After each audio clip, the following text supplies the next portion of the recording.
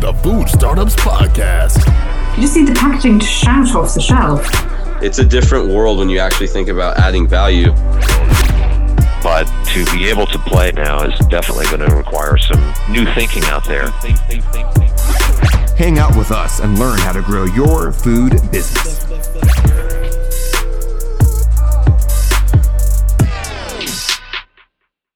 Okay, listeners, today the much-awaited design and packaging and branding, consumer behavior, all those types of things that we've gotten quite a few questions for over the last couple of months. And I finally got a pair of experts to come on and help us answer them. So they are partners, and they met in the design program at University of North Texas. Upon graduation, they took separate paths as art directors in different global ad agencies, working on global and national accounts. And 2 years ago, they moved to New York, and they got back together and formed a studio called Hungry Studio. And their practice combines the high-level strategic thinking and broad capabilities of large advertising agencies with the quality and attention to detail that only a boutique design studio can offer. My 2 cents on that, because I've worked, in digital marketing, I've worked in agencies. Basically, they're two really skilled people, but you don't have to pay the overhead of like a large agency where you have like the account manager, like the account coordinator, all that type of stuff. They can handle a lot of stuff, and they have agile people that can help them out if needed. So yeah, I'm really happy to have Jordan Hell and Fed Pacheco onto the show. Hello. Hey, how's it going? Hey, thanks for coming on. Monday morning, starting off with an interview. It's a good way to start the week. Definitely. Absolutely. And well said, by the way. Yeah, I know. And it's funny. This is episode 99. I'm about to go to 100, and I'm really excited for this. I always get nervous before every interview. You would think after a while that it would go away, but it's still really exciting to me. And yeah, I'm really happy to have you guys on the show. Sorry we couldn't be the number 100. Yeah, I know. But at the end of the day, it's all history. But yeah, 99 is cool as well. So basically I read your bio, but explaining to the audience, right now, what type of projects are you guys working on? Well, we're currently working on, we do a lot of content strategy and social media content creation for one of our clients, Community Coffee, out of Baton Rouge, Louisiana.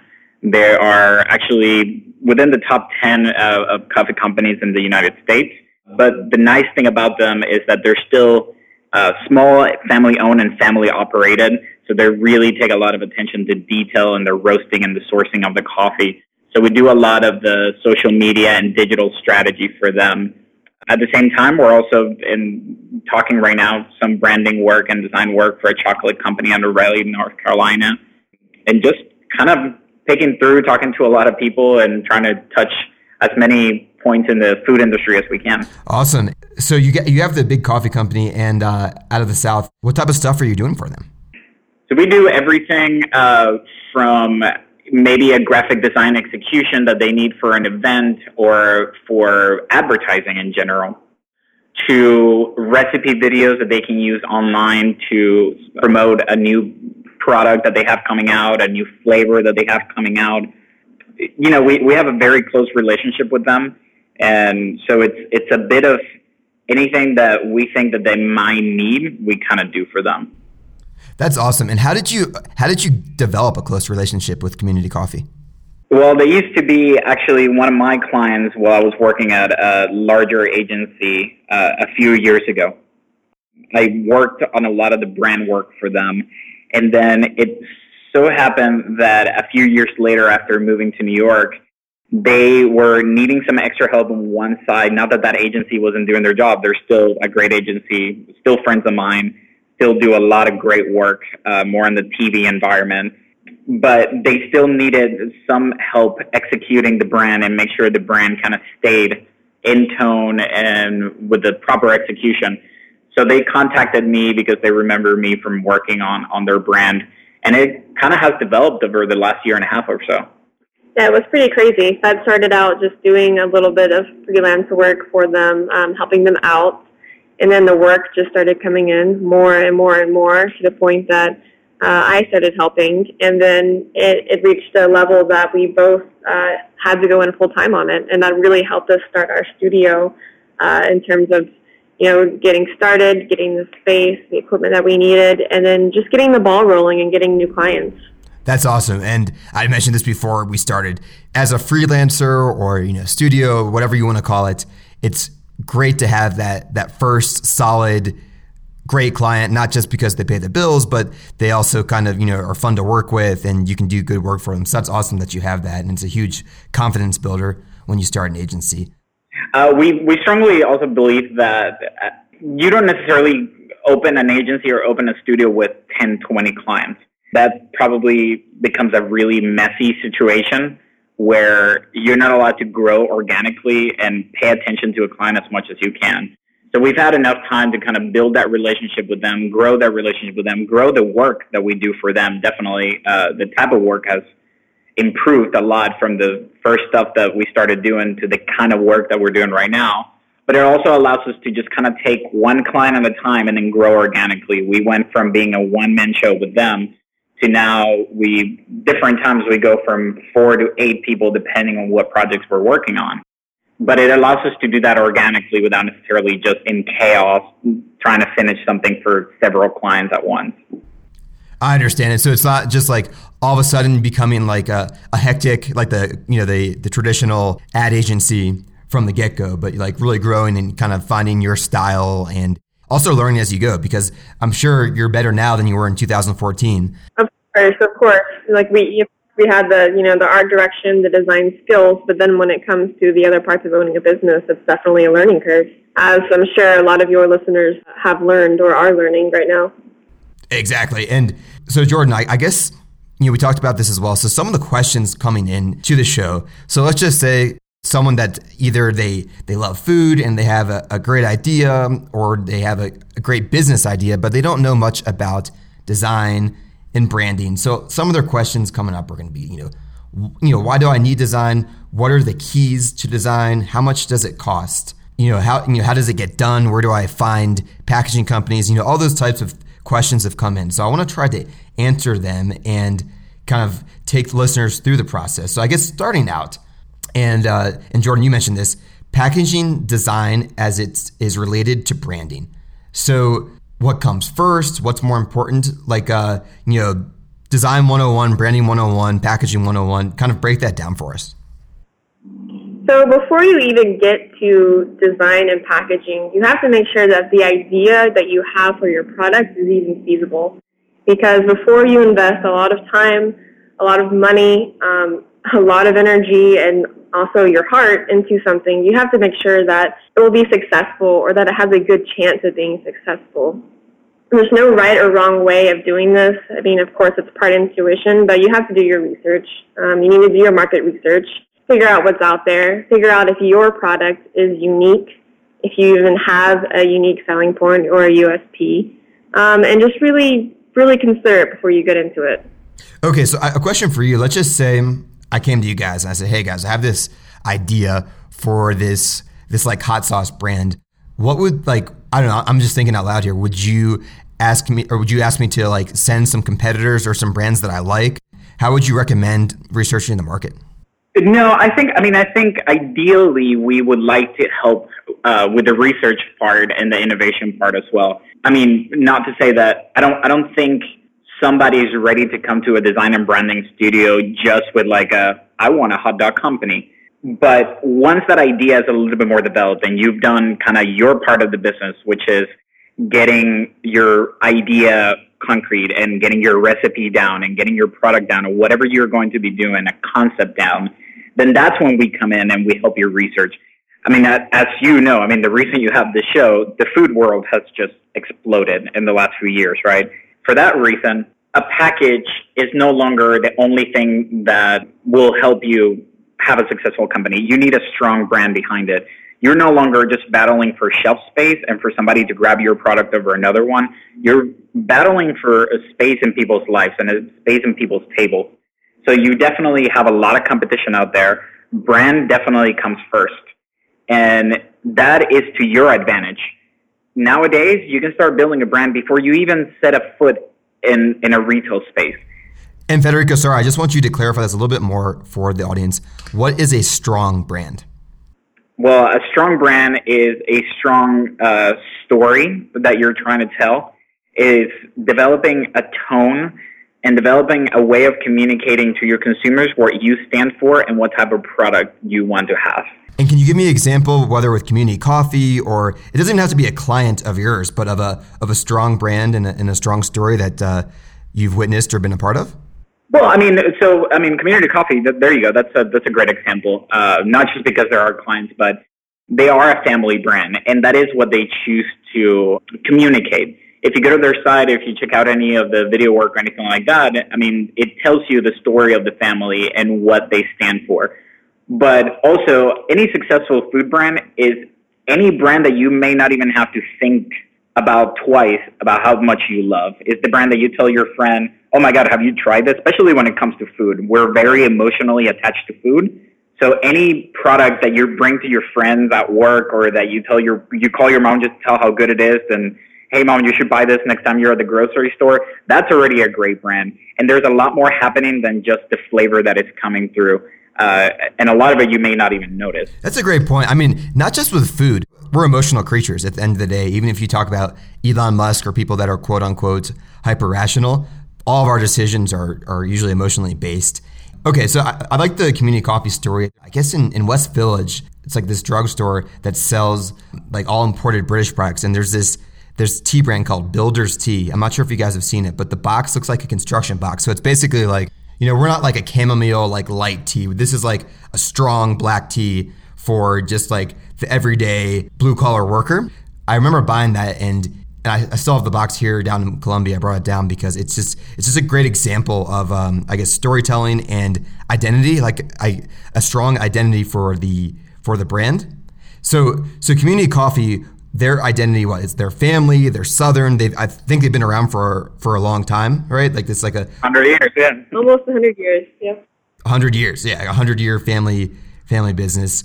The vast majority of people listening to this show, they don't have that, since 1919 or however long they've been in business. Okay, so developing that story, what are some of the questions you can ask, or I guess, let's just say I came to you guys with a food company I had, and I was trying to develop the brand more. What questions would you guys ask me to help me kind of figure out what my story is? So we would sit down with you for quite a while, because the way we work, we really prefer to work with people on a personal level. And we also feel like if we don't know, the founder or the product as well as we know ourselves, then we're not going to do a good job branding it. So really, we would just sit down, talk with you for a long time about what you do, especially why you make it, what your motivations are to make it, and also a lot about your personality. Those are kind of the things that we would talk about and kind of cull from in order to figure out what is unique about your product. We always have to find something unique about your product that no one else on the shelf has in order to create your branding, because you might have an amazing product. It might taste amazing. It might be the best thing on the market, but unless you have an accurate brand to communicate that to consumers, no one will know. And I can give you a real life scenario about this. We had somebody come to us last year. He was a French immigrant from Paris, and him and his wife, and along with the rest of his family actually, are opening a small crepe shop in the Upper West Side in New York City. We actually live in the Upper West Side, so we were visiting the crepe shop like normal customers, and we started talking to him. And it definitely felt a little, I want to say maybe a little sterile when we first got there. Some local, very talented design shop had already done some identity work for him, but it definitely felt a bit generic. His name, it was a crepe shop. The name of the restaurant is Crepes and Delicias, so it's very much just crepes and some other sweets and stuff like that from France. When we started talking to him, he was definitely in this idea of happiness is just one crepe away. That's kind of a generic tagline that he had going on. And that's kind of what he was basing himself, $5 Nutella crepes, kids come in, yada, yada, yada. We start talking to him, and we find out he was a finance guy. He was in Wall Street. he had a very high-paying, good job in Wall Street, and so does his wife. And then one day he was just like, listen, this is not for me. Went back to Paris, learned how to make crepes, learned everything that there was to learn about it, came back and opened a store. And you know what? That's a really, really cool story. But he wasn't necessarily seeing that. But it took us meeting him, talking to him, going out to dinner with him and his wife, meeting the kids. And it just kind of came all wrapped up together. One day we were just like, this generic tagline that he already has means a lot more than just the crepes bring you happiness. It's kind of like the Coca-Cola, right? Like Coca-Cola, all their ads are just, the emotion is like happiness and love, right? And so you kind of just took that like a knee-jerk reaction, just like, all right, this is what it is. Happiness for crepes, let's sell some crepes. Exactly. Yeah, it's a very generic line, right? But we then found out, listen, that happiness was brought to him by crepes. Like, happiness was for him, not just for the customers. So we developed this whole brand for him where we really didn't have to make anything up, but his happiness was found through a crepe and through making crepes for people. So it was all this story about him leaving Wall Street, not being kind of missing something. All of that kind of developed a brand. So the bottom line being, without really sitting and talking to him, getting to know him, what his motivations were, we would have never uncovered the truth of his brand. Now, what were some of the main physical changes in terms of like packaging, like the storefront, like based on all that information you gleaned from the French couple? What were some of the major changes, like takeaway action items that you concrete changes you made at the store or on the website or in the logo, et cetera, et cetera? Well, so when we went in, the website and everything had a very generic description on it. Organic ingredients, authentic French recipes.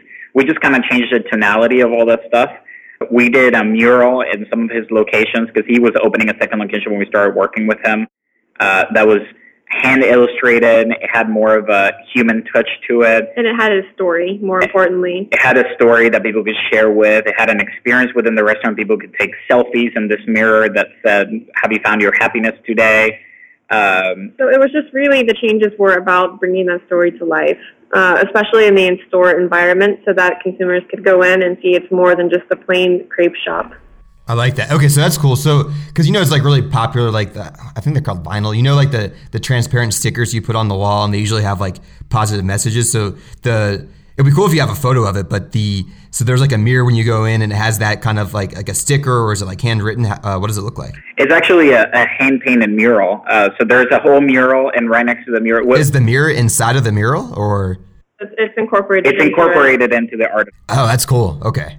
Yeah, so with that, we gave him a lot of advice within the store, lowering the lights. We installed some shelves and made it feel more like a kitchen. So it's definitely a bit more cozy. And it was great because we finished the work around summer last year, and then into the cold season in New York, seeing the little store just packed in the winter. That was our goal, getting people in there to feel like they can sit, turn on the Wi-Fi, read a book. He wasn't getting that before, and that's something that we did see a change in. We also redesigned the menu as well to give it a more smaller feel in a way of, this isn't a corporate chain. This is, one, now two restaurants in Manhattan. So we just wanted it to feel like someone had taken the time to craft the menu and craft the interior design of the store. While still delivering on some of the business necessities that he has, because eventually his particular situation, he eventually would want somebody to walk in and maybe want a franchise. So we definitely had to keep that in mind as well. You can't go too handmade and too custom made on everything, because he did want the opportunity of somebody walking in and saying, I can open one of these in Philadelphia or whatever. I love that. So that's a great story. And I think, when you're walking around like any of us, you're either looking for a cafe or a restaurant, and you look inside, and for whatever reason, emotionally, viscerally, you feel like maybe you can't put it in words. You're like, I'm just not going to go in there. Yeah, I'm going to go to the next place. But I think that's really cool how you made the cozy feel, knowing that, winter's coming around, and when it's cold outside and there's not that much sunlight, right? You need to have that warm atmosphere when you go into a cafe, like the French cafe feel. So that's awesome. That's a great example right there. So you guys do a lot of hands-on stuff, as we mentioned before. Let's go back to packaging, and I guess, and tell me if I'm wrong here, but sure. The example that you gave with the French crepe store, you have to communicate that. Like, it's kind of like a microcosm. So for packaging, that same story, you have to tell that on a much, you don't have a huge, 1,000 square foot space or whatever it is. You have to kind of tell that just on a small package. Can you give me an example of telling that story on a piece of packaging for a company? Well, you really have to make sure that above all, instead of trying to fit, so much information into one little space, depending on the size of your packaging, just to make whatever you're saying very clear and obvious so that the consumer knows what they're buying and knows what to expect, because the worst thing you can do is obscure the meaning of your product or obscure what it actually is, and people shy away from buying it because they're not quite sure. Like when people try to, so I've made that mistake before. So I launched a brand of like freeze-dried exotic fruits, and I guess our main problem was we tried to be a little bit too clever, and like you said, going along with this, people have to intuitively know what it is as soon as they see it, I think. Within like a second or less, they should know that this is like freeze-dried fruit or it's coffee, right? Because if you use like too clever words and like, this like artisanal cacao pods or things like that, where people are like, oh, it's a chocolate bar. If they don't understand that, then they're probably just going to glaze right by it. Yeah, well, there's actually a ton of government regulations against stuff like that. There's certain wording that you can't use, and there's certain categories that your food product may fall in that you may not be able to, that you have to describe the product in certain specific ways. So even if you come up with this really cool thing, the FDA might shut it down, or your state may shut it down. New York itself has a lot of rules when it comes to that. But you just said something that is very important here. Everybody, even if you don't come from a design background, you kind of have some design sense, even if it's in the back of your head and you don't call it a design sense. So you definitely know if something looks expensive, if something looks cheap, or if something looks processed. You kind of know, your brain knows already. So that's very important. You can definitely tell when something feels amateur, and maybe something's at a bake sale with a little plastic bag and a cardboard label attached to it, stapled to it, or something like that. So that's always really, really important to think about whenever you're working with a designer or you're taking a crack at it yourself. Exactly. And in terms of whether you have an amateur or you're hiring a pro, I guess obviously it's expensive, and packaging and branding, how much does it cost? Let's just say you want to get a minimum viable product and get into a couple stores. How much can you expect to spend on paying a designer to get your first round of packaging done? So the first thing that we would say is that it really depends on what avenue you go. I mean, you can go online and get a packaging design from someone you don't know for $100. Or you can go to, one of the most storied design and branding agencies in New York City and spend upwards of $100,000, right? So it's this huge range. What's really important is doing what you need for your product. If you think about it, if there's a lot of competition in your category, then you're going to need to invest more money. An example that I can use is for restaurants. Typically, when you're starting a restaurant, you want to devote 5 to 7% of your total investment into branding and design to make sure that your restaurant gets started. In a way, it's the same with packaged goods, more or less on the percentage. But you really, really, really have to establish a good brand in order to even get consumers to look at your brand in the supermarket, especially if you don't have a lot of money and you don't have a lot to invest in advertising.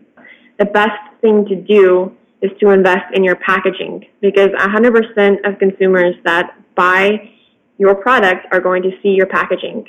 And in addition to that, 75% of purchase decisions are made at the shelf. So even if a consumer goes into a store saying, you know what, I have a coupon for X product, $1 off of this, if they walk in and they look at that shelf and they see a product that appeals to them slightly more than the product they intended on buying, they're going to buy it. Yeah, and to kind of touch on that point that I was trying to make earlier, if somebody stands in front of a shelf and they look at a packaging that, it looks very serious, the packaging looks beautiful, or something that just kind of looks amateur and just it fits the rules and it got the job done and it's on the shelf selling at a store, you're probably going to go for the one that looks a bit more serious, not because it's more expensive or whatever it may be, but because people want to make sure that you're serious about it, especially when it comes to food. So not everybody leans for the handmade packaging that didn't take a whole lot of work. It needs to look professional and it needs to look like it belongs in that shelf. I like that. And it's a really good answer. I like the 5 to 7% kind of, we'll call it a heuristic to think about when starting a company. Another thing that I've noticed, so in the Honest Tea book, I learned about, Honest Tea before they sold to Coca-Cola. What they did is they gave their designer a percentage of the company, which I think can be an interesting play. I'm not saying it's right or wrong. It depends on your experience level, the amount of money you have, right? But it's cool too, because that way the designer is literally a part of their company. You can kind of grow with them, and they're not just we'll say a contractor. They're a part of the team. That also is another option in terms of design studios. You really have to, of course, know the studio or the designer that you're working with and have a very high level of trust. But that goes on both sides. The designer or the design studio has to really believe in your product and believe in you, because then they're not getting any kind of return on the investment, especially if besides packaging, you have to start from scratch and design the brand, decide on the naming, the messaging, do the research, all the extensions of your logo, deciding how that's going to look in the digital space. All of that stuff takes a lot of time. So making sure that you will get that return is very important for the designer or the studio. And one advice I can give your listeners and yourself and anybody that wants to start a food company and is thinking about going through all of this, times have changed a lot. And we've seen with design, back in the day, you could just slap a label on something, make it beautiful, put it on the shelf, and cross your fingers, and it would sell. Nowadays, you have so many touch points and so many interactions where people look at your brand or communicate with your brand that when it comes to you, actually, let's say you have the money and let's say you're going to go and design packaging. You have to pick somebody that is going to give you what you need. If you have the $100,000, $200,000 to put towards the packaging design, then great. Go for the most amazing agency out there that will do the research, that will do the market tests, that will do everything that you need to do. But there's a lot of people out there that can give you a lot more for your money. We, for example, if we do packaging design, that's not where we stop. We actually will do the photography. We'll do some product shots that you can use on social media. If we're doing the branding doesn't stop at a logo. You got to make the variations for your avatars for social media. How does it animate maybe on a video piece down the road? How does it play on all your business cards and everything? How does it play on the business side whenever you're introducing yourself to say a Whole Foods or something like that? All of those touch points are very important. And if you start with a budget, say of $5,000, and you go to somebody that is just doing that label for you, then you're going to realize, I have this beautiful label, but then all your other touch points are weak, and that's not a good thing. That's a great concept. I love it, the touch points. And it's kind of like, okay, well, we all know photography. Great photography is important, but the avatar, in the browser, on the website, the brochures, all that type of stuff, there's kind of this like, it's like synergistic where by itself, just having like that, that one logo on correctly for the brochure that you bring to a trade show may not be anything, but combined with the website, the packaging, and the kind of that holistic, everything converges and has that, the touch points have that feel. All that attention to detail, I think, really can pay off big time. Definitely. And it's probably the biggest difference, right, between a big brand and a small, and most small startup brands. Yeah, it definitely makes you look like you're serious about what you're doing. Not to mention, if you're spending all this time, we know it takes a lot of time to get a food company off the ground. In the state of New York, it's a lot of money for licenses and permits, and a lot of states are similar to this, but you spend a lot of money getting a space that you can get a license to actually produce your product in, doing all that stuff. It's kind of similar to spending all time in college, have a ton of money in student loans, you studied all of this, and then you show up to your first job interview in flip-flops and shorts. the work doesn't stop at where you have your food product in your hand. You really got to sell it and make sure it's really communicating the story. And the most beautiful part is that now you can start building your brand way before you even have your product all packaged up. Thanks to social media and thanks to like Instagram and stuff like that, and even Snapchat, you can start sharing that story. Maybe you're mixing, maybe you're researching recipes. You can start, if you have a name, you can start sharing with your friends, getting the word out there. It takes time, so the earlier you can start, the better. Listeners, this episode can be found at foodstartupspodcast.com/hungrystudio. And we're also going to try to work on developing a little bit more content, some kind of long form written pieces and guides to help you out. But I think to summarize this episode, great stuff here. And so you got to think about the brand, tell your story, develop the brand around that, address the touch points. If you're doing those three things, you're on your way, because one of the pain points for people on my side that are paying for designers or whatever, PR, whatever it is they don't want to overspend or spend a lot of money, thousands of dollars on things that don't really add up. But if you think about having a story and connecting that to the touch points, I think that's a great shortcut, a mental shortcut to understand if it's worth paying for or not. Fed, Jordan, thank you so much for coming on to the show. And if listeners want to find you, how can they get in contact with you? So they can go to our website. It's www.hungrystudio.nyc. You can reach out to us there. Or if you want to see what we're up to on a day-to-day basis, you can follow us on Instagram at hungry_studio. Great. Well, thank you so much for coming on. All right. Thank you so much, Matt. Thank you.